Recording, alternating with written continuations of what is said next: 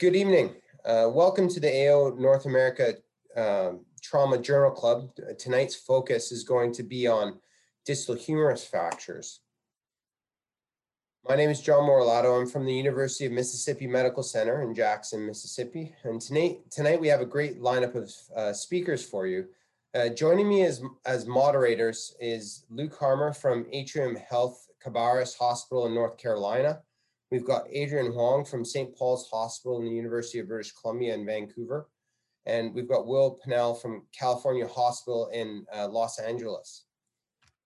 We also are welcoming our invited authors. We've got Dr. Brad Henley from Harborview Medical Center. We've got Dr. Jesse Jupiter from Mass General. We've got Jason Strelzo from the University of Chicago. And we've got Dr. Sean O'Driscoll from the Mayo Clinic. And thank you very much to everyone for joining us tonight.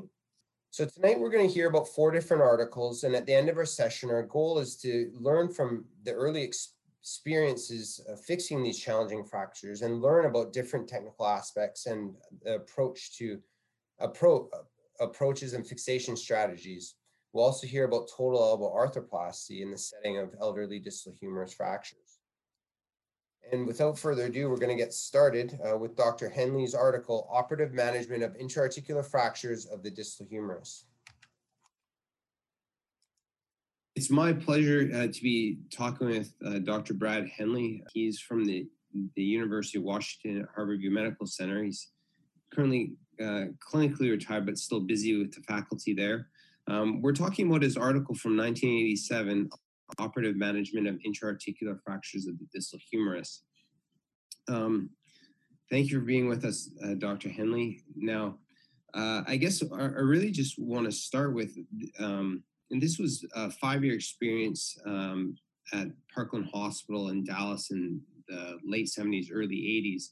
Can you discuss how this paper came about and what the impetus was for writing the paper? Sure. Let me go back to sort of UT Southwestern, Parkland. Bert Mooney became the chair in the mid-'80s, and prior to his arrival, most of the fractures, I think throughout the United States, but especially in Texas, were treated conservatively. He was aware of the AO and its movement towards stable anatomic reduction and fixation, and he had a vision of moving orthopedic education in that direction at Parkland. In the late 70s, he talked with Martin Algover and got a visiting professor to come join the faculty for 2 years. That was Bernd Cloudy. One of Bernd's disciples was Larry Bone, who's a co-author on the paper. At the time we did the paper, he was doing his second residency with us, having graduated as a general surgeon from the University of Buffalo and being in practice, I think, for up to 7 years with his father. So based on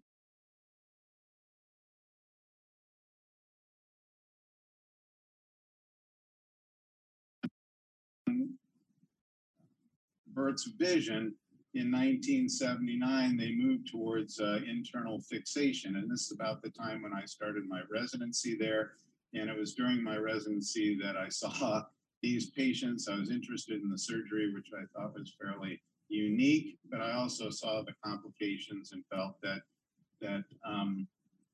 we could disseminate the information, what we'd learned throughout the 5 years, to others in the community. And, you know, as a resident, I basically saw the risks as well as the benefits and thought that this was important to share our knowledge and the evolution. That's great. Now, in this paper, it seems like, as you mentioned, things sort of evolved throughout those years. One of the takeaway points was that to use heavier plates, especially with some of the more comminuted fractures. How did your techniques sort of evolve in those early years? So the AO implants in the 70s were pretty early, and the initial supply was fairly limited. If you remember, half tubular plates with 4.5 screws were even used on both bone forearm fractures. And over the 70s, they evolved into more rigid plates, such as the DC plates, and then eventually the recon plates came out. But during the time of this study, at least early on, the main method of fixation was with third tubular plates, either on both columns, or if I recall, not all had that, usually 1/3 tubular plate on at least one column, and then either a lag screw or a positioning screw in the other column, or even K-wires. And we saw failures when the plates weren't stiff. The third tubular plates, weren't rigid, and we started early range of motion because we felt that was a benefit, and one of the principles of the AO of stable fixation and early motion. We also found that the plates weren't long enough to neutralize the bending forces, and we had some supracondylar non-unions, even though the intercondylar fractures had healed. So essentially, early on, we were using less stable fixation, those being third tubular plates with or without, less stable on the contralateral column.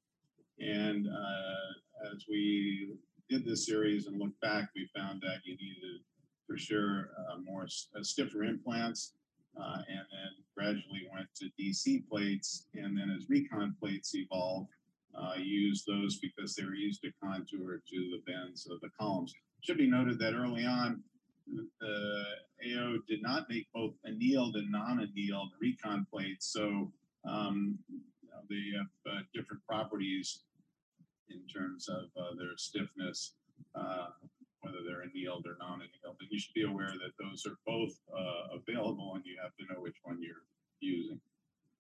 Right on. Now, you had 29 of 33 patients in this series have osteotomies. And again, another one of the take-home messages was that the tension band fixation provided or produced a high complication rate, and you recommended the cannulated screw fixation.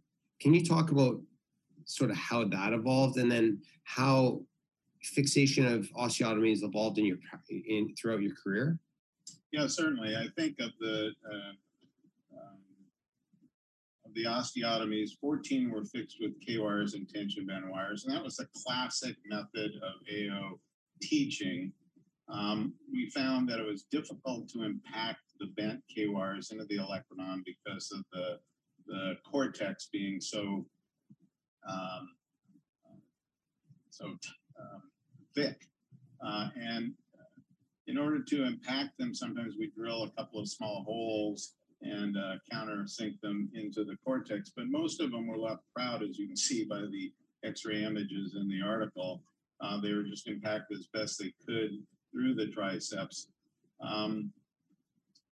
Let's see, we found, when we looked at that series, a lot of the K-wires backed out, irrespective of how they were, quote, buried, or that the tension band wires and K-wires could fail. They either bent or broke, leading to non-unions or delayed unions.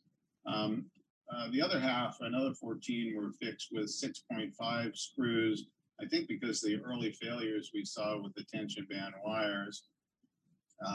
But even some of only one of those failed, and that was, I believe, with a short 6.5 screw. So we started to move to longer 6.5 screws that engage the metadiaphysis and not the shorter 6.5 screws. So there's really no instructions on the length of screws to use, or the length of K-wires, or whether the K-wires should be even put out through the anterior cortex, the ulna.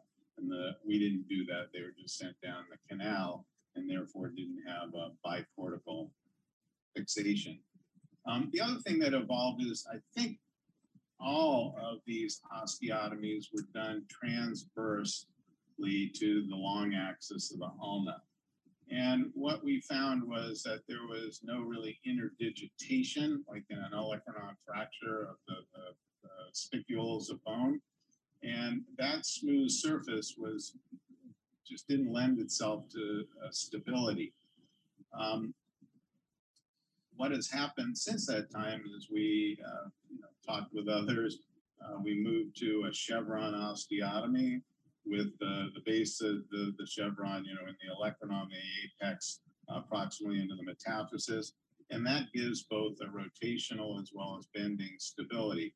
What we found with the transverse osteotomy in the 6.5 screws, because of the proximal bend of the ulna, if you inserted a long 6.5 screw, it's very stiff, and it tends to translate that osteotomy slightly and didn't give you the rigidity or the anatomical alignment that you would have liked, whereas the chevron positions that reduction well and maintains the stabilization. So other than changing the shape of the osteotomy, we've also now evolved to using plate fixation nearly 100% of the time, and we've looked at our case at Harborview, have essentially no non-unions. I mean, get rigid fixation with a lag screw from the apex of the plate into the anterior cortex, and what we call the home run screw down the medullary canal from also the apex of the ulna, with a couple of 2 or 3 screws in the metadiaphysis. So essentially, it's an evolution from less rigid fixation that was weaker and failed to some more rigid fixation, and now even to the most rigid fixation in plates.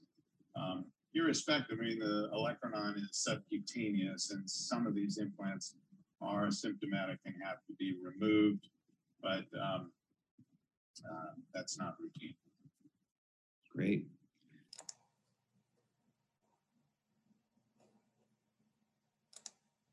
Well, thank you very much for sharing your article with us and your thoughts on that. It's much appreciated. You're welcome. Thank you. It's my pleasure to be. So we'll move on to our next article. This is complex distal humeral fractures, internal fixation with a principle-based parallel plate technique. Luke Harmer and Dr. O'Driscoll.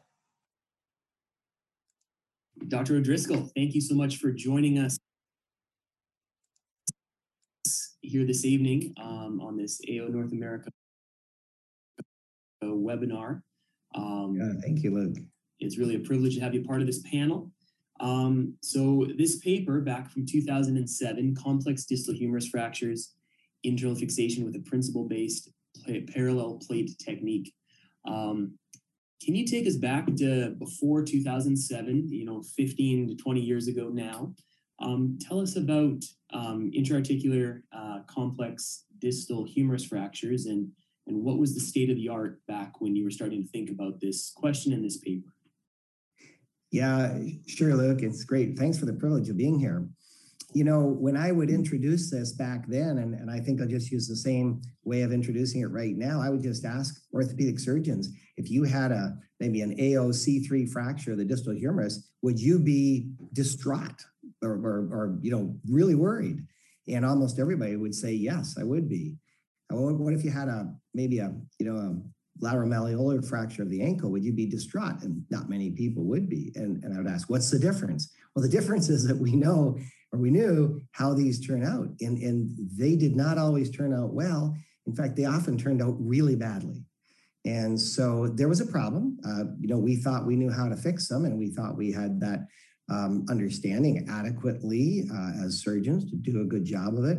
But we recognized that there was a problem, and the problems related to the fact that they didn't always heal. If they healed, they often ended up stiff, and the stiffness was often because we didn't trust them to not fall apart if we got them moving, and so we would protect them, immobilize them for a period of time, even after internal fixation. So these were very, very intimidating types of fractures to try to treat. And I think most people would say that it was a really, really difficult thing to do a good job of a badly fractured distal humerus. That makes sense. So the paper that we have in front of us, most of us have had a chance to read it and see what you did, a case series of 34 fractures and 33 patients. So will you take us through the principles? The title of the paper is a principle-based parallel plate technique. What are those principles that you outlined in that paper, and how does this paper help us as orthopedic surgeons take better care of these, as you say, these scary kind of fractures that perhaps might have a bad outcome? Yeah. Thanks, Luke. And we called it a principle-based approach because we felt that the contribution here was essentially a communication of the principles that we believed would enable the improvement of the treatment of these fractures. We didn't propose to have the technical method that was the way they should be treated. We weren't trying to do that. It was, here's a principle, a set of principles on which we can approach the problem. So the first step was to identify the problem, which we just spoke about, the problem being non-union at the supracondylar level, typically at the supracondylar level, sometimes the intercondylar level, and failure of fixation, or if those didn't happen, then the problem was stiffness, usually because of concern about either of those happening and therefore the resulting immobilization that was used. So having said that, that was a problem. We had to develop some principles by which we would understand how we might improve that on that problem. And the problem was due to inadequate fixation in the distal segment. So if we think about the shaft and the distal segment, which has often in these fractures multiple pieces to it, it was just not possible based on techniques at the time to get adequate fixation to stabilize that segment of the distal humerus to the shaft the way we would normally fix fractures with rigid internal fixation according to standard, well understood AO principles, to which I was a strong adherent. So we had the problem, we identified two principles that could be satisfied potentially and improve that. The first would be that we would have to optimize or maximize, you could use either word maybe, fixation in the distal fragment itself. And the second would be that any fixation in the distal fragment should, if possible, contribute to stability at the supracondylar level, meaning if you're going to put hardware into the distal segment, try to make that hardware contribute to both optimizing fixation distally and stabilizing the distal part to the shaft. So those were the two principles that we set out to try to satisfy. And from those two principles, we derived a list of technical objectives, which, if fulfilled, should result in the satisfaction of those two principles. Initially, and in this paper, there were 8. We came to realize that one of them really probably wasn't necessary. We dropped it to 7. And so there are 5 that are concerning the screws that go into the distal segment and 2 that concern the relationship involving the plates that join the distal segment to the shaft. And so those objectives are things like every screw going into the distal segment should go through a plate that satisfies both principles, number 1 and number 2. Screws that go through a plate should go all the way across and into another fragment that's stabilized by a plate. So they become fixed angled stabilized screws before we had such a thing as fixed angle screws. And we went on to develop a number of other, or to list a number of other. And a key one was the one in which we want to link the two columns together and create something that from an engineering or architectural perspective has structural stability. So the concept of an arch, and without the arch, without the keystone in an arch is not stable. It's not stable until they're linked. All the parts are linked together. But in fact, we want to go way past an arch alone. We want to actually structurally link the two columns together and all the pieces in between the shaft on one side, the distal segment, and back to the shaft on the other. Can you talk to us about how things have changed since 2007, and then specifically, has the advent of locking implants at all changed your principles or changed your management of these injuries? Yeah, that's a great question, Luke. Once locking technology came out with the LIS plate for the distal femur, I recognized right away it was going to play a role in the distal humerus for sure. But let me start out by saying that locking plate technology is one of the least important things about all this. And I would also say that I don't think that a skilled surgeon who understands these principles and has had some practice with them, I don't think that such a surgeon very often, maybe rarely even, needs locking plates. I'm perfectly comfortable. When we had only one set of locking plates here, I always made sure that my partners at the other hospital had it available to them, and I would just use regular non-locking plates unless we could bring the set over, in which case I would use the locking plates. So locking plates have many advantages, and I don't need to espouse what those are. Everybody here, I think, knows what the advantages are. So they somewhat diminish some of the requirements for, shall we say, precise satisfaction of all these technical objectives. So you might get a little bit of leeway on some of them. But when the fractures are really, really, really complex, locking plates are not going to solve the problem whatsoever. So yes, fixed angle screws are good, but the best way to make a fixed angle screw is not to lock it in the plate, but to lock it at the other end. The way you convert a diving board to a diving platform, a diving board, doesn't matter how strong you make it, it's still going to be a diving board. And so the way you convert it to a diving platform is you put something at the other end.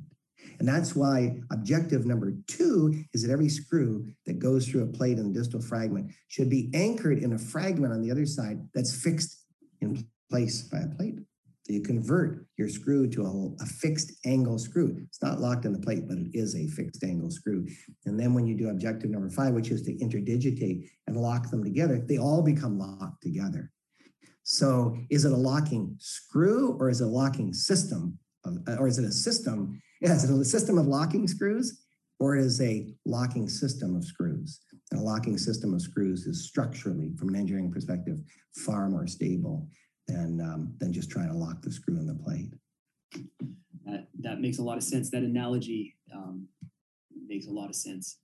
And then tell me about the posterior lateral plate versus the lateral plate.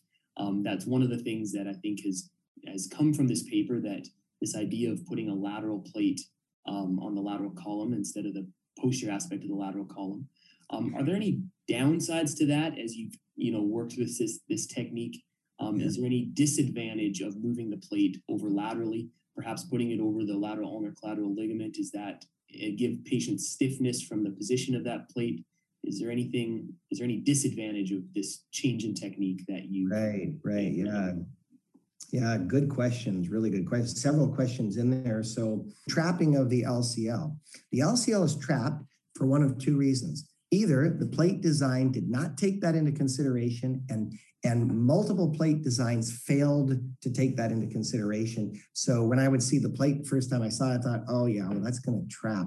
Maybe not just trap, maybe even necrose the origin of the tendon and or ligament, but it will trap the tendon and or ligament. So plate design is important. You look at an x-ray of the humerus, and as you get to the lateral epicondyle, the humerus then goes inwards to the capitellum, but the body does not go inwards. The body continues outwards slightly. And the plate coming off the lateral epicondyle at that point should leave the bone and be either stop there or be off the bone. And if it's off the bone, the screw will trap the soft tissues, but that screw should be taken out some period, 6 or 8 or 12 weeks later, when you think stability is adequate now that you don't need that screw anymore.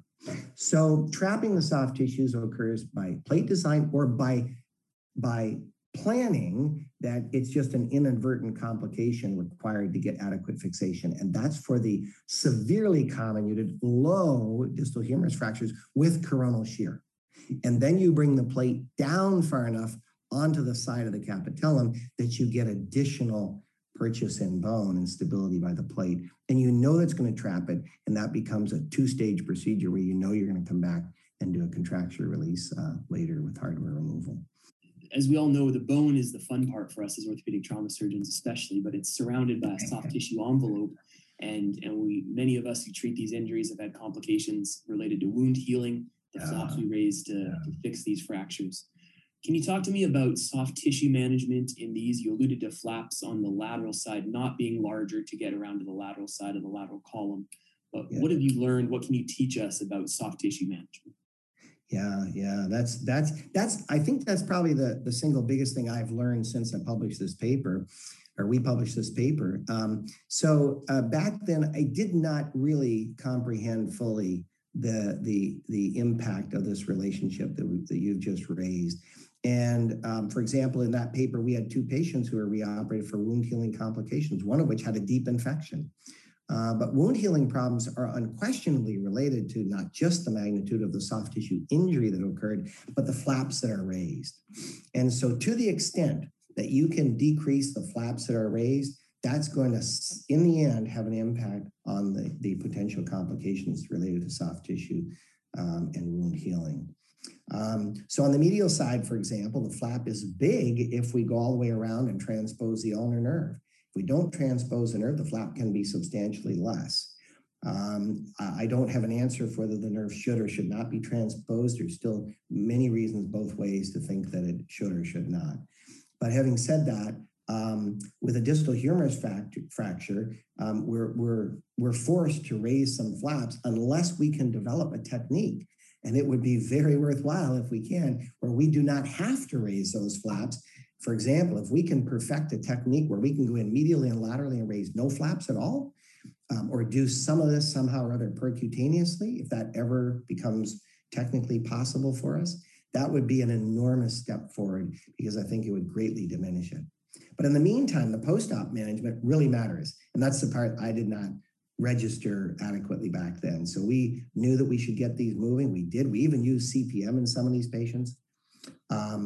I think that keeping the wounds still, keeping the arm still with the elbow extended and a soft pad on the back, so a very thick Robert Jones type bandage with plaster in the front that keeps the elbow straight, dramatically better than keeping the elbow at 90 degrees. I think if a trauma surgeon today took only one thing away, I would say familiarize yourself with immobilizing the elbow and extension with plaster on the front and soft wrap everywhere else, of course, rather than putting it 90 degrees. And that has a dramatic impact, I think, on the healing of the soft tissues. And the second is that I don't move them before 5 days. And I'm not sure whether it should be 5 or 7 or 10 or even a little bit longer than that. If there's a real wound concern, I don't move them until I'm fairly sure the wound is okay. But somewhere longer than 3 days and maybe even longer than 5 days would turn out to be much better than shorter in terms of wound healing problems. Outstanding. Well, Dr. O'Driscoll, I think we'll stop there for tonight, but that's outstanding. Thank you so much. And we look forward to seeing some questions in the chat later on. So thank you very much. Thanks very much, Luke. Really appreciate it. Okay, what we'll do next is Dr. O'Driscoll. We'll talk about, I'll hand this over to Dr. Harmer for a little bit of discussion regarding the first two articles. So it's really a privilege to hear Dr. Hanley and Dr. O'Driscoll talk about the early experience as they've worked out their techniques for figuring out these fractures. And as time has gone by, we've learned some things about this. So let me start by asking Dr. Hanley. We heard Dr. O'Driscoll talk about the change in technology, and in your video there, you spoke about the change in the implant, starting with 1/2 tubular plates and moving towards the various recon plates and such. Let me ask your comments on locking plate technology and how that has changed your practice in the management of these injuries. No, I tend to agree with Sean. I don't think it's necessary as long as you can obtain a stable construct. And it's, not going to hurt, but it's expensive. And if you're looking at the cost effectiveness of these implants, you usually don't need them. I think they're a little bit more helpful if you have a lot of intercondylar comminution. And also perhaps when you have dissociation from the medial epicondyle, from the medial condyle or trochlea. And as we're talking about fixation, I'll put forward a question from the chat to Dr. O'Driscoll. We'll start. Sometimes it's convenient operatively to lag the articular pieces together prior to managing the metaphyseal reduction. Is there a role for using an independent articular lag screw prior to following the rest of your principles of every plate goes through every screw goes through a plate, forgive me, as we start to fix these fractures? An independent lag screw, does that hurt, or could that augment the rest of your principles? Yeah, Luke, thanks. That's a really good question, because if you apply a very basic standard principles of fracture fixation, if you get interfragmentary compression, and then you can neutralize that with a plate or plates, and the distal humerus would be 2 plates, then you've accomplished the goal. The problem is that in these fractures, very often, that's a difficult thing to accomplish. So let's assume that this is anything other than a simple fracture, 2 pieces of condyles with a single shaft in a young person with strong, healthy bone. You can compress those and neutralize them probably however you want, and it'll probably do okay. But let's say that it's not that. It's got some comminution, or the bone is soft, or anything else. Now it becomes important that you accomplish those two principles. And if you put the screw across the condyles to begin with, you probably are interfering with placement of a future screw, a future meaning a future in the next hour or two, into that distal segment. And that, therefore, will compromise ultimately the fixation you get in the distal fragment, but more importantly, the linking of that to the supracondylar level, or in other words, it will interfere with contributing to supracondylar stability later. So I strongly recommend learning how to hold off placing that screw that you want. You can place it later, but place it through a plate. And if you're all finished, you've got the plates on, everything stabilized, screws can go into the distal segment then and build onto the hardware. But you should try to hold off until you have the plates in place. I agree with you, Sean. One of the things I've found is for the 3-5 screw, unless you have a very large stature individual, that's going to take up the central portion. Usually can get a 2-7 and a 2-4 perhaps through a plate, but I agree with you. Use a provisional fixation, use K-wires, which can be extracted and save your screw fixation for your plate. Yeah. So it's so interesting how the discussion on these fractures so often turns into discussion about the fixation, stable fixation being one of our principles. We sometimes ignore the anatomic reduction portion of this. So for any of the panelists, would you give us one or two tips or tricks about the vital steps in the reduction part of this? And that could be anything from approach right through how do you manage getting an anatomic reduction, both of the articular surface, but as evidenced in Dr. Henley's paper, the metaphyseal reduction can often be a challenge, and non-union at the metaphysis is a big problem in these fractures as well. So Sean, let me start. Generally we use a paratricipital approach through a posterior midline incision. And after doing that approach and mobilizing the triceps and identifying obviously the ulnar nerve and the radial nerve, we perform an arthrotomy to visualize the joint surface. That's done, the visualization is done more easily with a headlight and maybe a small tenaculum or bone reduction forceps on the olecranon without doing an olecranon osteotomy. And you can distract the joint, evacuate the hematoma, irrigate it, and get a pretty good view from one side and the other of the olecranon as the fracture. The most difficult part in the reduction is if you have is the separation between the capitellum and the trochlea, or a trochlear split, and trying to reduce the rotational alignment of those two components. If they're attached to the epicondyles, no problem. But if one is dissociated or the second is dissociated, that makes it more difficult. And it's only obviously in simple C1s, we don't do an osteotomy, but if you can't get that reduction by manipulating those fragments, either with small dental picks, then we'll go ahead and do an osteotomy as sort of I described. And then it's obviously VistaVision, you can see everything. But the key thing I think is the reductions aren't difficult. Most of these fractures click together perfectly once you're able to reduce that rotatory difference. And also they seem to click together in the metaphysis. We oftentimes for metaphyseal comminution will use some micro or mini plates to provisionally stabilize fragments unicortically, saving the medullary canals of the columns for the longer screws. So I'll stop there and let Sean expand if you'd like to do so. Yeah, I would agree. And I think probably we all feel that if there is any additional measure of difficulty that you're experiencing, it makes perfect sense to get the exposure. And don't struggle with a limited exposure. That's not necessarily a good idea. And a couple of things I found have been, one is to try to push the fragments against the coronoid and the radial head.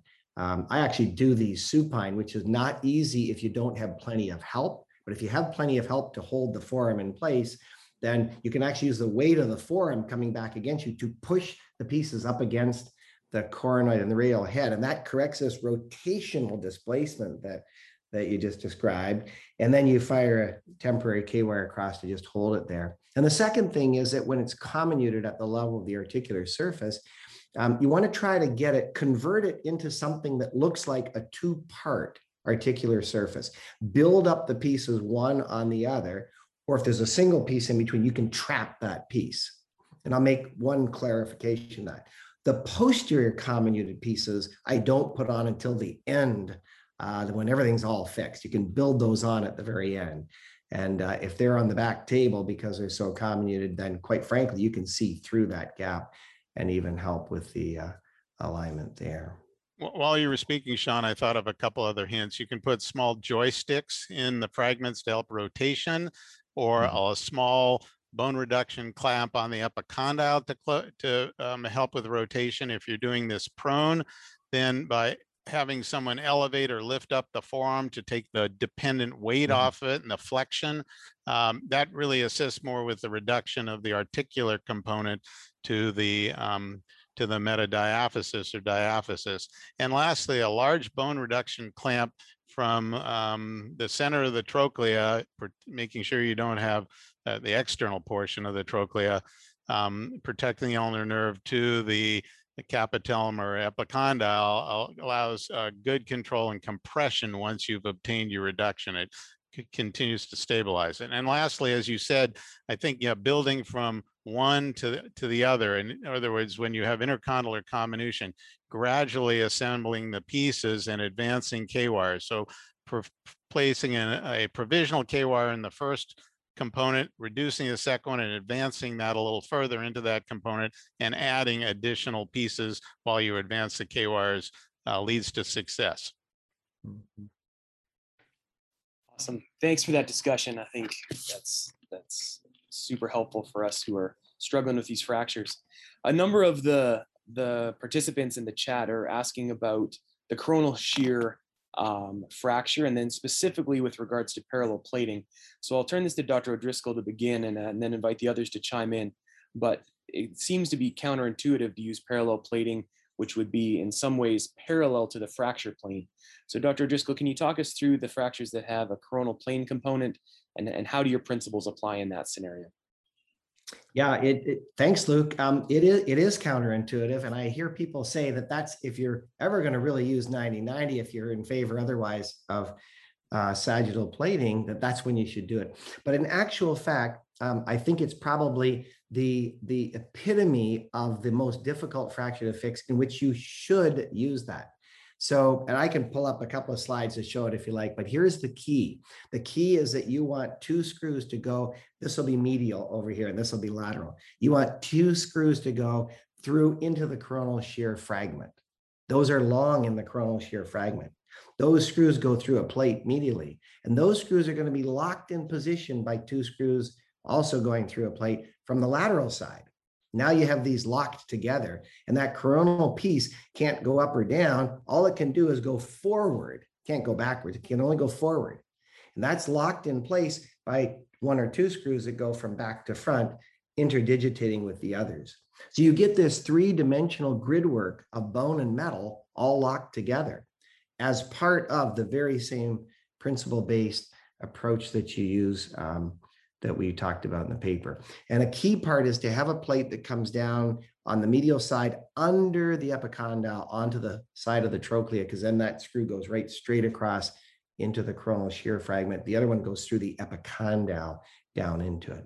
And you might only put one screw from medial to lateral. That's probably okay, but I use two. If you'd like me, I'm glad to pull up a slide sequence. I just add that depending on the plane of that those coronal fragments, we also will bury countersink 2.0 or 2.4 millimeter screws in order to neutralize those shearing forces. So that's also available, and especially if you can't get your plates to capture them because of the fragment's orientation. There's one question here that wanted to add, that someone asked about.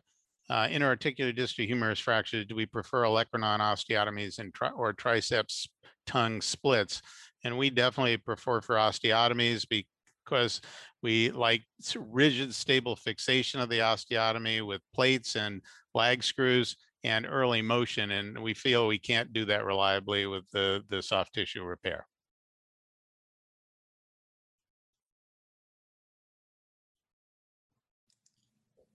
That's great. I think what we'll do in the interest of time, Dr. O'Driscoll, at the end, if we have some time, we might come back to those slides because I think that would add quite a bit. But I want to move in. Let me share my screen one more time here.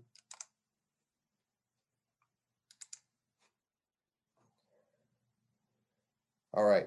So we're going to move on to Article 3 now. This is Dr. Jupiter's article, Electron on Osteotomy for Exposure of Fractures and Non-Unions of the Distal Humerus.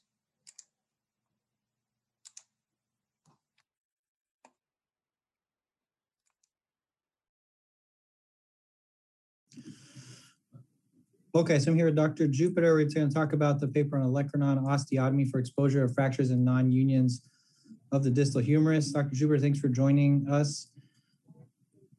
I think my first question I'd be curious to know is kind of what was going on at the time that you decided to come out with this paper. I've done a little bit of research on it. It's obviously prior to this, there's a lot of literature published on problems with doing an electron osteotomy and non-union after it. But what was kind of going on at the time that led you to do this study? Yeah, that's you surmised that very well. The experience in the literature was somewhat negative regarding this technique. Because you are creating a fracture, it turns out that the actual fixation of the osteotomy was proving to have some problems for a number of people. This is a technique paper. In the era of randomized controlled trials, et cetera, we've lost sight sometimes of analyzing a technique, and if it's done thoroughly, it can provide information for the reader, for people. So I learned during my residency in the late 70s, this was about the only approach short of procedures for total elbow arthroplasty. And it became evident that there were specific pitfalls and pearls that made the osteotomy more predictable. And I can go through that with you if you'd like. Yeah, I think that would be per se. Yeah. In the first place, it is good to know where the ulnar nerve is when operating around the proximal ulna or the humerus. There's a lot of variation in how people deal with it in fractures, and the Canadian Combined Study Group looked at the ulnar nerve specifically and found more than a handful of people had ulnar nerve symptoms after surgery, regardless of what you did with the nerve. But most resolved over time, but it takes a long time. But I've always felt that not only knowing where the nerve is, but I like to mobilize it sufficiently as it goes into the two heads of the flexor carpi ulnaris and proximally up to the medial intermuscular septum. And this is where you see problems with the nerve when it doesn't do well. It either gets adherent in one of those two places. So I think it's worthwhile in most cases to do this, especially if patient has preoperatively symptoms. Okay. So this next thing is where to and how to do the osteotomy. You would like to do the osteotomy in the very center of the hyaline cartilage. And actually, many studies have looked at the anatomy of the olecranon sulcus. And believe it or not, there's robust cartilage on the coronoid, and there's robust cartilage in the olecranon tip, the very proximal olecranon, but not in the middle. In fact, many patients will have no cartilage there at all. So that's a good place to make the osteotomy. But how do you define that very well? Well, one way is to lift up a little bit of the anconeus off of the lateral side and take a look inside. And you'll be able to get a much better appreciation of that area of the center of the olecranon sulcus. So we'd like to do that in a way that we can be more confident that the majority of the osteotomy is done in that spot. So the next thing is, if you can put a sponge or tape or something from the lateral side to the medial side, that will help you to elevate up the olecranon. And when you're doing the osteotomy, avoid injuring the cartilage on the end of the humerus. That'll be your protection. I've always felt that creating the osteotomy in a, what people call a chevron manner, has several advantages. They are that you can reposition the osteotomy, and it has some inherent stability because it's not a transverse osteotomy with very little interdigitation of subchondral bone. And secondly, it gives you a broader interface that for healing. So that always made sense. And if you get an idea of creating the osteotomy with the distal tip of that chevron somewhere near the center of the olecranon sulcus, it will be very safe. And then traditionally, we were taught to use a very thin blade and cut in a power saw 2/3 of the way across, and then complete the osteotomy with a thin osteotome. And the rationale for that was that there would be some irregularity of the surface of the anterior surface that might help also for interdigitation. Okay, so we've done that, and then elevate from distal to proximally as much as needed for exposure. And the exposure, frankly, is the best exposure for more complex articular fractures that are distal to the olecranon sulcus. Those are very more difficult to gain visualization. When doing the osteotomy and elevating this olecranon up for non-unions, especially supracondylar non-unions, those patients have been moving through their non-union and not necessarily their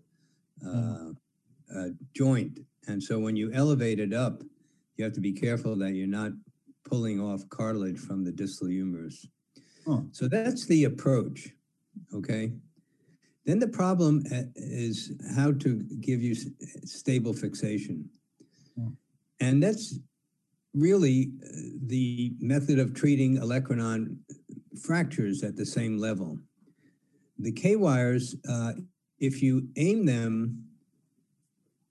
them slightly ulnarward and from the dorsal or inferior surface of the proximal ulna, and try to get into the anterior cortex of the ulna, distal to the osteotomy. And you better to place 2. It gives you simply rotational control. Yeah. And if you can do that, you want to control that with X-ray to make sure you're not headed toward the radial side, because there have been reported cases of people having problems with their forearm rotation because the tips of the K-wires are hitting the radius in rotation. And then you can bring back we brought back the olecranon into its original position. And by making a drill hole, maybe 2 centimeters distal to the olecranon osteotomy, and you take a pointed reduction clamp, that will help you in the stability of the reduction while you're placing the K-wires and then placing the tension band. The secret of the tension band is you have to have an adequate length of coverage to control the forces that want to pull it apart. And so if you look at the measuring the tip of the proximal ulna to the olecranon osteotomy, you need to be at least as distal to the osteotomy as that, and preferably more. So the main problems that people found in fixation were the K-wires would back out. The way to stop that is to bend the K-wires twice, so it has a 90 degree bend, and then hammer them into the proximal olecranon. They won't back out if that's the case, because when they do back out, it impedes people's extension. And the second is the size of the wires. Remember, many of these are done by orthopedic surgeons who like bigger and stronger, and better is that.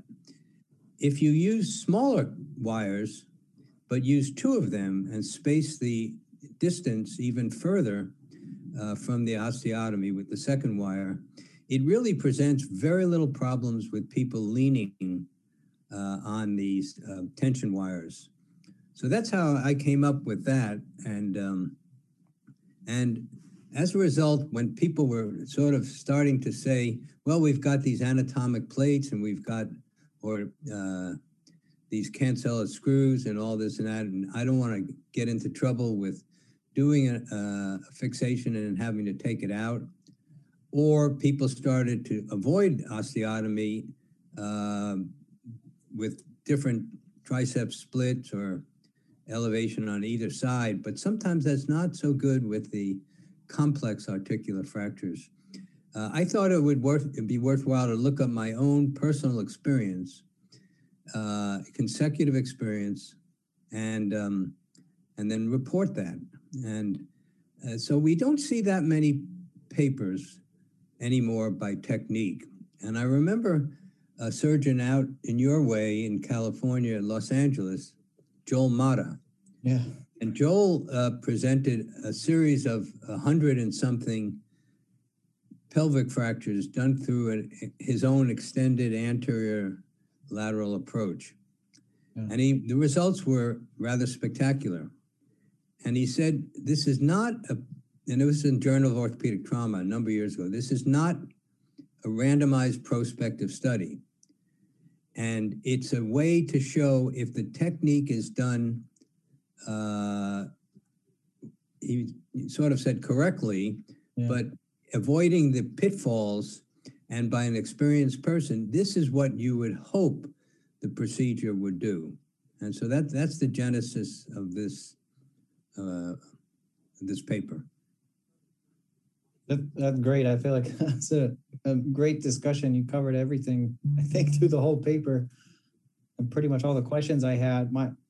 Well, there's another paper that was probably 3 or 4 years ago from Edinburgh, the group there, and they looked at their experience with olecranon fractures, comparing plates or osteotomies as well, plates versus a tension band. Yeah. And more secondary surgery was needed for tension band, but as I mentioned, it was done because pins were a problem or the tension wires were a problem, and that can be avoided. But they found when you had plates, and in some of the older age patients, they had wound breakdown. And if you have wound breakdown over an implant at that area, which is notorious for not healing so well, yeah, that presents a major problem.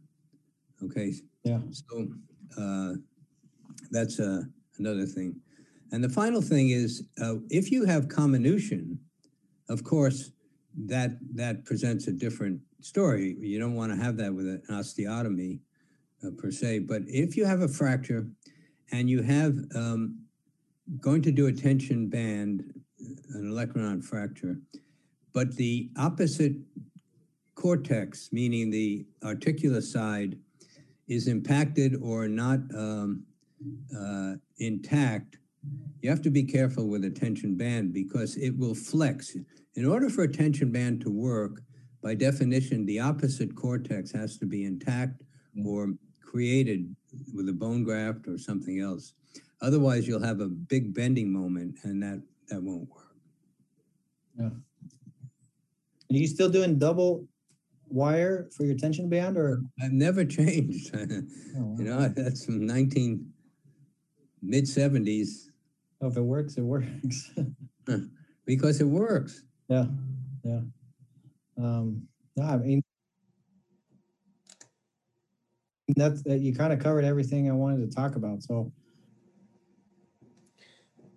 All right, that's the end of that video. So we'll move on to the next video. This article is results of linked convertible total elbow arthroplasty for the management of distal humeral fractures in the elderly.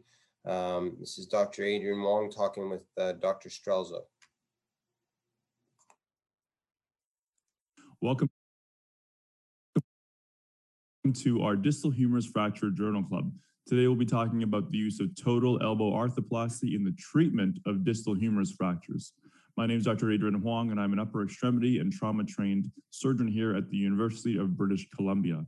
I am very excited to introduce our guest, Dr. Jason Strelzo. He is here to discuss his paper, Results of Linked Convertible Total Elbow Arthroplasty for the Management of Distal Humeral Fractures in the Elderly. Dr. Strelzo is an assistant professor at the University of Chicago, where he is a traumatologist and also specializing in upper extremity problems. When he did this study, he was at an institution that had a lot of extensive experience managing this in the entire gamut with respect to non-operative to operative. So it's going to be great to get his perspective on this topic.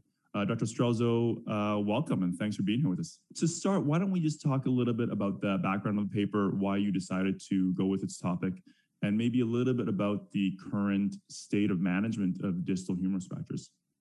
Yeah, no problem. I think you kind of hit the nail on the head there. I was fortunate enough to do my fellowship in London, Ontario, at a very specialized center where we saw and managed the whole gamut of distal humerus and upper extremity fractures. And as can be noted through the last probably 20 years of literature, that we've seen everything from treat it with a bag of bones technique with a cast or a splint and leave it alone and just let it kind of consolidate, all the way up to, as we're talking about today, total elbow arthroplasty.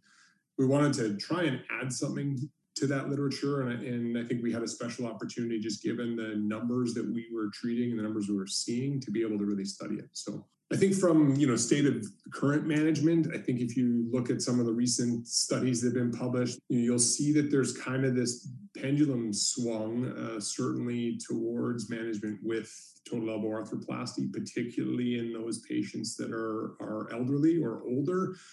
And some of that, being drawn from some pretty small sample sizes and some small studies that suggest that maybe it was better or at least equivalent.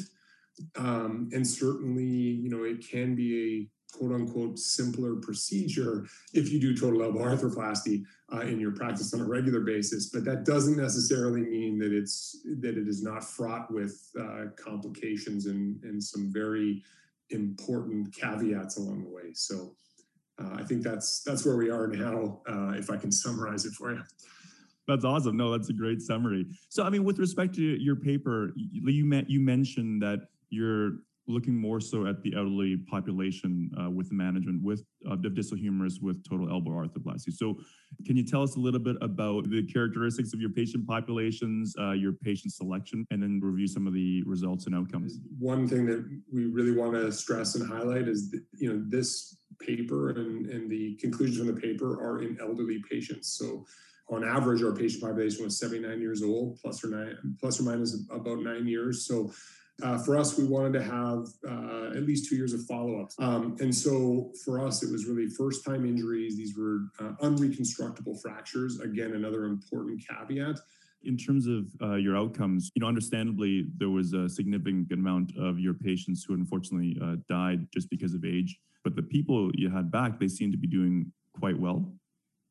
Yeah, I mean, I think that's one of the positive takeaways of the study. Certainly, if we look at some of the scores we used, patients did very well. And overall, their pain scores, again, almost I think it was 70% of patients or 75% of patients had no pain whatsoever. And then, a PRE of 37 and quick dashes in the low 30s with the Mayo scores in the 90s. I think certainly these patients had very functional use of their elbow after their injuries, considering how bad these injuries really were. I think you point out a pretty important point, which is I think 50 plus percent of the patients actually had died before the end of the study. So, being able to capture follow-up beyond that becomes difficult in this population. And I don't want to go so far as to say, distal humerus are definitely a fragility fracture that suggests that patients are in poor health, but certainly that is something that I think has been borne out in our paper and in a paper out of Toronto.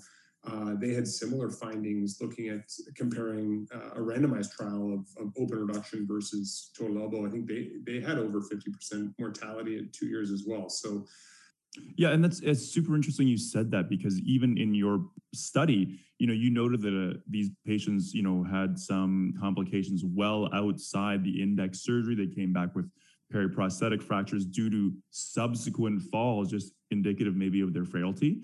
Can you talk a little bit about the complications that you had and maybe the rates and how they compare to kind of what's in the literature? Yeah, I think one of the takeaways that we really wanted to highlight is that this is not a complication-free operation. I think, as we talked about earlier, this pendulum has swung that, total elbow is the preferred solution for distal humerus fractures. And I think for selected patients, it may be, but you have to appreciate that in our study and in a number of other studies, the complication rates in the low to mid 20s is at 2 years, right? Remember, this is only 2 years of follow-up, is very high. And in many other operations, we would not accept a 22% complication rate. That was the message we were hoping to kind of put forward. I think everyone is looking for the panacea of how to treat distal humerus fractures. And I think what we're trying to say is even in select patients with unreconstructible fracture patterns, this is not the magic potion that's suddenly going to allow these patients to be cured.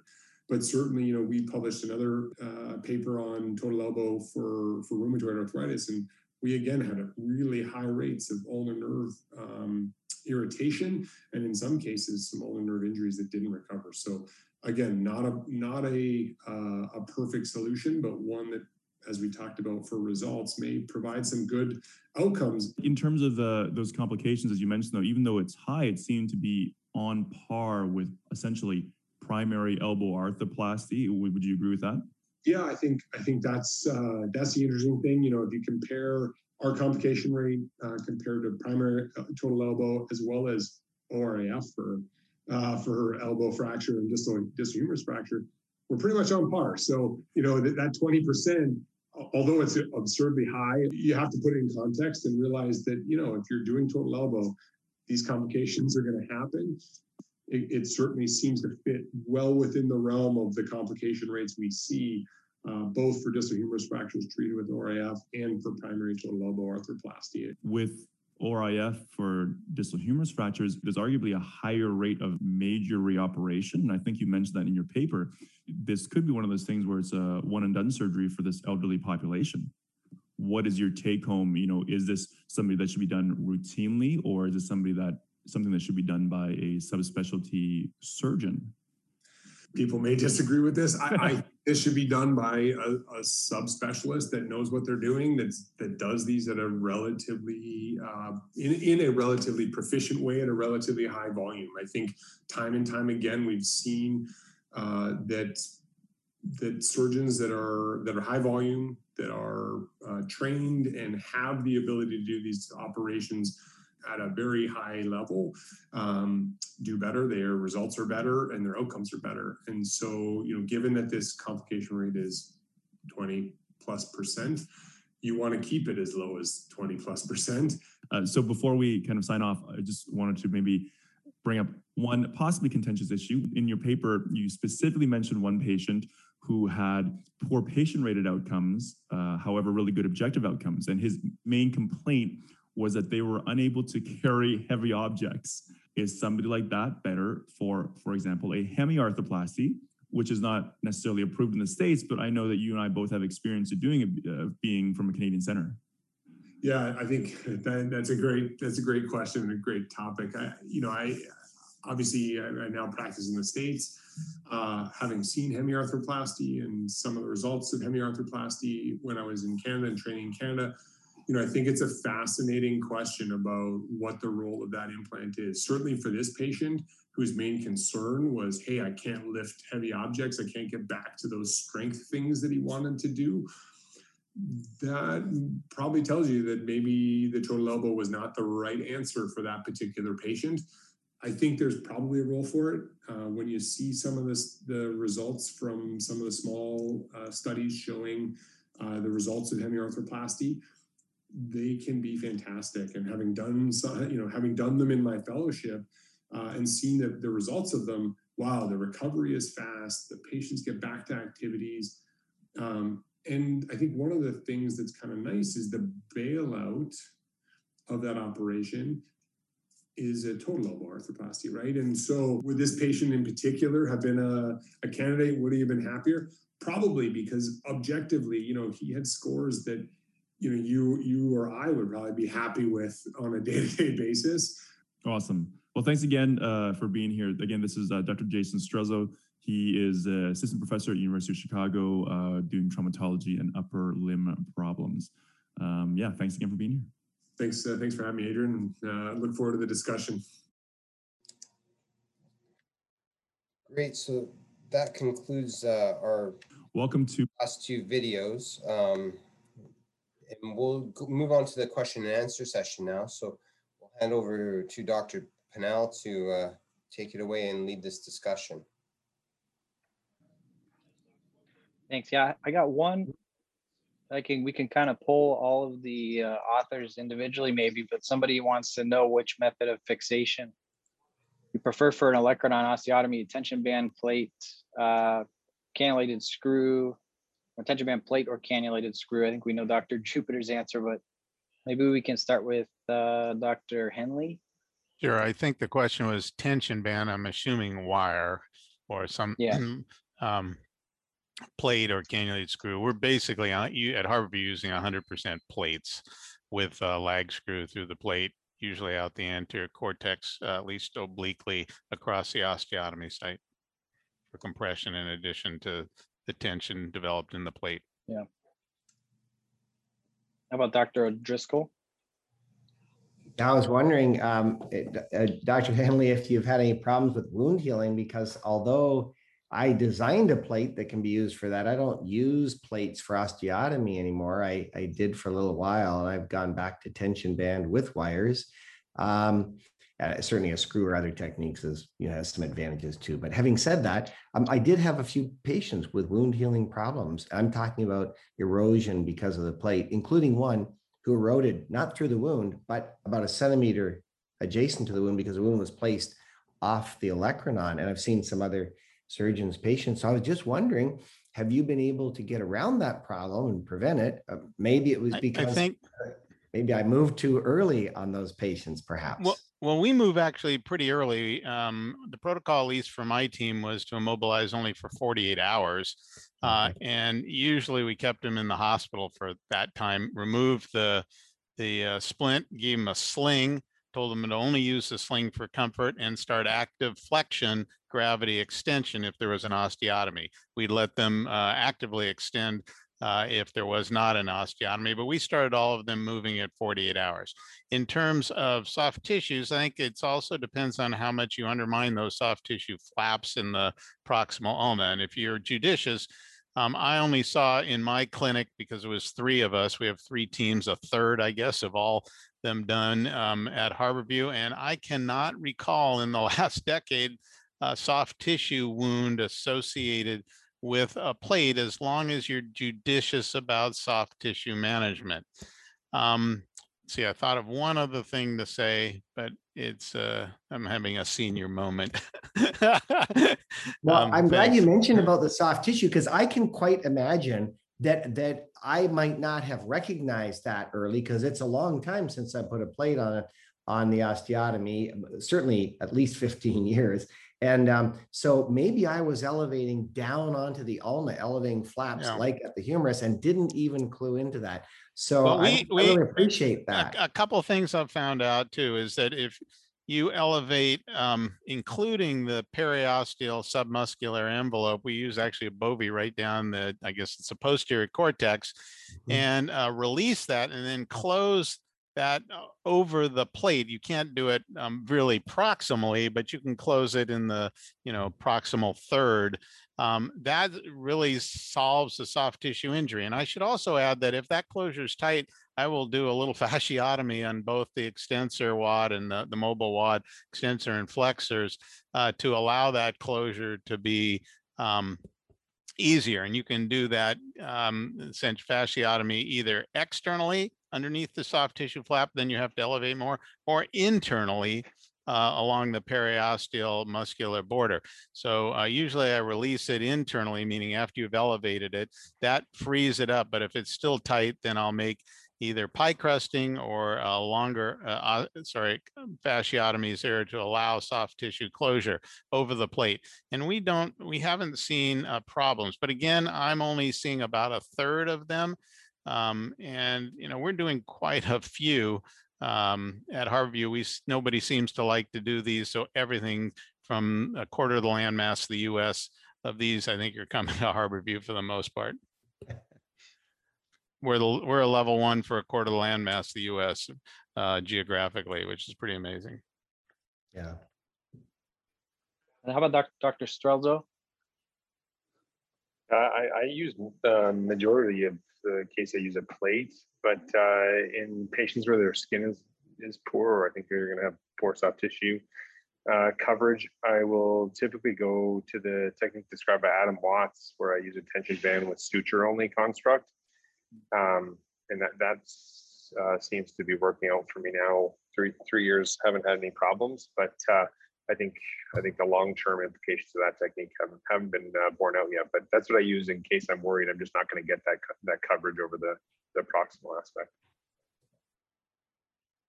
I think a little bit of a transition to another question on soft tissue, but somebody's asking about timing of fixation, and obviously probably dependent on the energy of injury. But if anyone wants to comment on, delayed versus acute fixation of these injuries. Well, I might say there's really no urgency to do these. Certainly not in the middle of the night. And talking about the older age patient, if they've landed on their elbow as a reason for causing the fracture, that's a traumatized skin by itself. So I think just like talking about post-op motion, as Dr. O'Driscoll pointed out, there's no urgency to move the patient because of soft tissue. So I think in this case, it's not, except an open fracture, of course, but otherwise, I don't see the need. One other point, if you make a straight dorsal incision and elevate flaps on either side, there's nothing wrong with that as long as you're careful. When you close, you have a dead space. And I didn't hear anybody talk about drains, but I think you can collect a hematoma there pretty easily. So I think it's wise to use a drain for 24, 48 hours. Yeah, I agree with you, Jesse, because the arm is generally dependent in a sling-like position, and it's best to, we do use a small hemovac drain. If I may just expand on that question really quickly as well, if we talk about specifically, like Dr. Jupiter had started talking about the elderly patients, you know, what is people's impressions on even how to treat them? Because, you know, Jason and I from the Hulk, you know, there's been some papers saying that for the elderly patient, non-operative intervention is probably reasonable. And then we've moved to this thing where, you know, total elbow arthroplasty is probably reasonable. And then the question then becomes, do you do, you know, primary total elbow arthroplasty for distal humerus in the elderly, or do you wait and then try to do a secondary salvage procedure? Because there is possibly some data now saying that a secondary total elbow, the outcomes may not be as good as a primary one. So I don't know, Jason, maybe we start with you, and then you know, ask the rest of the panel what they think about that. That's a huge question I've been kind of thinking about recently. So yeah, it's a good question, Adrian. I think you know, your training is similar to mine, so I try and fix these at all costs as often as I can, and then deal with it if there's a problem later.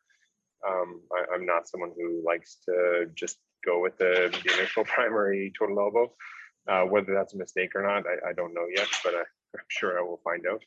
I'm fascinated to hear what the others think.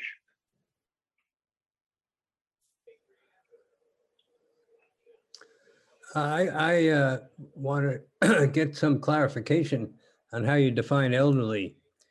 Some people say elderly. That's a landmine. So I mean, maybe how would you define elderly? Well, elderly is 1 year older than myself.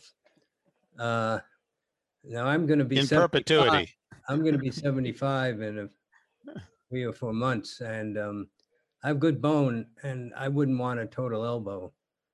Pretty active, and so when it's not chronology, as you know, it's physiology. And your group in London and in South America and from Glasgow have published on bag of bones, and the original paper was in the early 70s by Brown and Morgan in England, and the results in the older age patient were spectacular.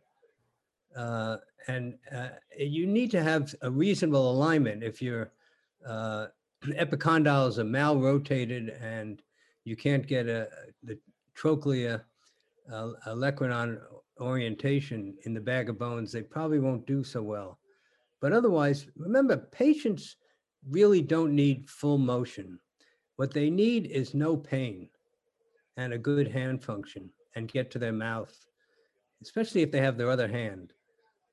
So I think we put a lot of emphasis on motion, which is of course important, but some of these patients that I've treated with bag of bones over a number of years don't get full motion, but don't have pain if it works out well, and move functionally adequately.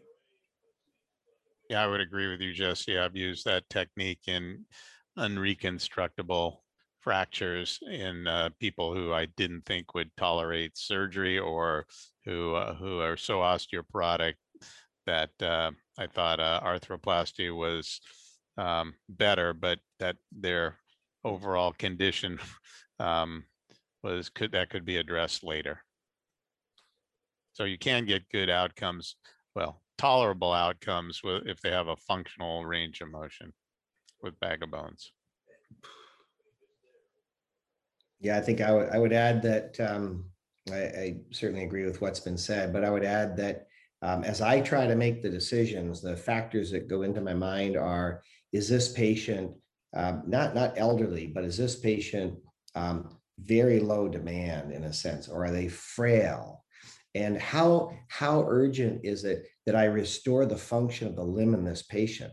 There are patients for whom a trial period of seeing how they do is a horrible sentence for them, meaning that, you know, that's a real disability for them to go through that period, and you need to restore them. And so that would be another factor.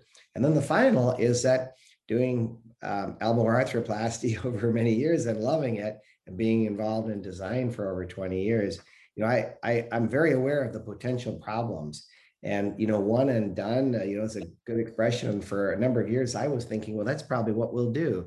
But when you see some grave disasters after total elbow arthroplasty, it causes you to just hold back the enthusiasm a little bit. Now, having said that, and I think that total elbow arthroplasty is in a period where it's going to really change. So if you're near the beginning of your career, I think the indications will be very different at the other end of your career than they are right now. But I think we have to be careful about it.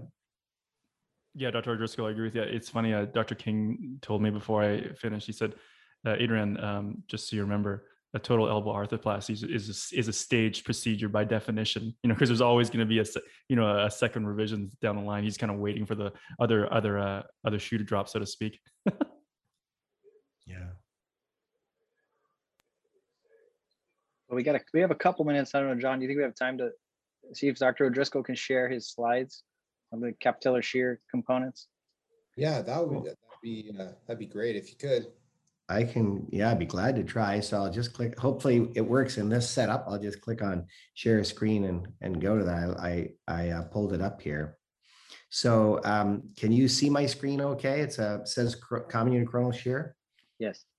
So what I'm going to do is I'm going to show the concept of how you do this first in a fracture that's just a common unicoronal shear. It's not a distal humerus fracture. So you can follow the sequence. And then I'm going to show the same thing in a comminuted distal humerus fracture. So the first thing is you want to bring 2 screws, one, then the next, from the medial side across into the lateral side in this anterior portion. So here's the coronal shear over on your left, and we want the screws to come in close to the subchondral bone longitudinally along that fragment. Then you're going to bring in a couple of screws from lateral to medial through a plate. The plate itself isn't doing anything for the fracture, but the plate is an anchor point for the screws that go across, interdigitate with those first 2, and then are anchored in the medial trochlea as well. Then you want to bring 1 or 2 screws from back to front, or as Dr. Henley said, you may end up doing some burying them even front to back.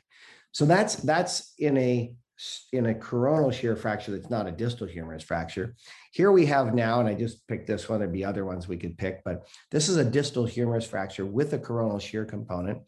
I picked this one as well because a key part is that the medial trochlea and medial epicondyle are not one fragment. Dr. Henley pointed out that that's a really critical thing. It's always the first thing I look at is the medial epicondyle or the medial epicondyle and the medial trochlea one fragment. But here they're not. So we want to bring 1 screw and then a second screw from the medial side. Remember I said 1 at the epicondyle and 1 down low. In this case, I actually went up high and put another one later down low. So these come across from medial to lateral into the anterior part of the capitellum over here. And then we want to lock those in place with a couple of screws interdigitating from lateral to medial through the plate. So far, everything is in a plate. Then we want to fix with a couple from 1 or 2 from back to front. And because the medial trochlea was also, a coronal fracture, I also added 1 medial on the medial side from back to front. Then there are, some additional screws in place, but that's the concept. And otherwise, the technique is just as one would use for a distal humerus fracture of a different nature. And the principles being that all of that hardware in the distal segment, except for the added screws at the end from back to front, are contributing to supracondylar stability as well. That was a surgeon who was told that his fracture, 50-year-old surgeon, his fracture was not fixable and he would have to have an elbow replacement. But he did really well. He healed it very, very well and did well. Actually, years ago, many years ago, we made a paper. We call that a triplane fracture. Yeah. And it's that's right, Jesse. Covers all 3 planes. Yeah. Good job, those. It's not, it's not easy. It's very straightforward if you follow it step by step. It does require very precise placement of those first 2 screws into the coronal shear. And a targeting device is a good thing, but you can just drill across. And I drill right out the other side to make sure that I see where it comes out. That's great. Thank you for sharing that with us. I think that's a great place to end, just given the time. We just have a few take-home messages. We heard a lot of great points tonight. Dr. Henley spoke about some of the earlier failures in that series in the late 70s and early 80s and with 1/3 tubular plates. And this led them to using larger stock DCP plates, which allowed for early range of motion. And that's has really given rise to our modern constructs. Dr. O'Driscoll then talked about their principle-based parallel plating technique. And a few of these principles boiled down to what he described as a locking system of screws to, again, achieve the end of rigid fixation for early range of motion. Electroneurosteotomies, although easy in principle, the devil is really in the details when doing this procedure. And Dr. Jupiter took us through this technique and highlighted some of these details, including where to position the chevron, finishing the cut with an osteotome, and tips with respect to his tension band construct. Finally, Dr. Strelzo highlighted the benefits, but also the risks associated with total elbow arthroplasty. Low demand elderly patients with a non-reconstructable fracture seem ideal for this procedure, but they must be counseled on the limitations postoperatively, as well as a complication rate that we were quoting around 20%. So I want to just publicize the dates for our upcoming Journal Club sessions. We're going to into August and September and October. The topics are listed there. There's no session in July. We're taking a month off in the summer. You can access the recording, should be available within the next 24 hours on the YouTube channel. There's a bunch of great videos there, including all the old webinar Journal Clubs. And I just want to thank everyone attending. I want to thank especially the moderators and the authors. Thank you again to everyone for attending.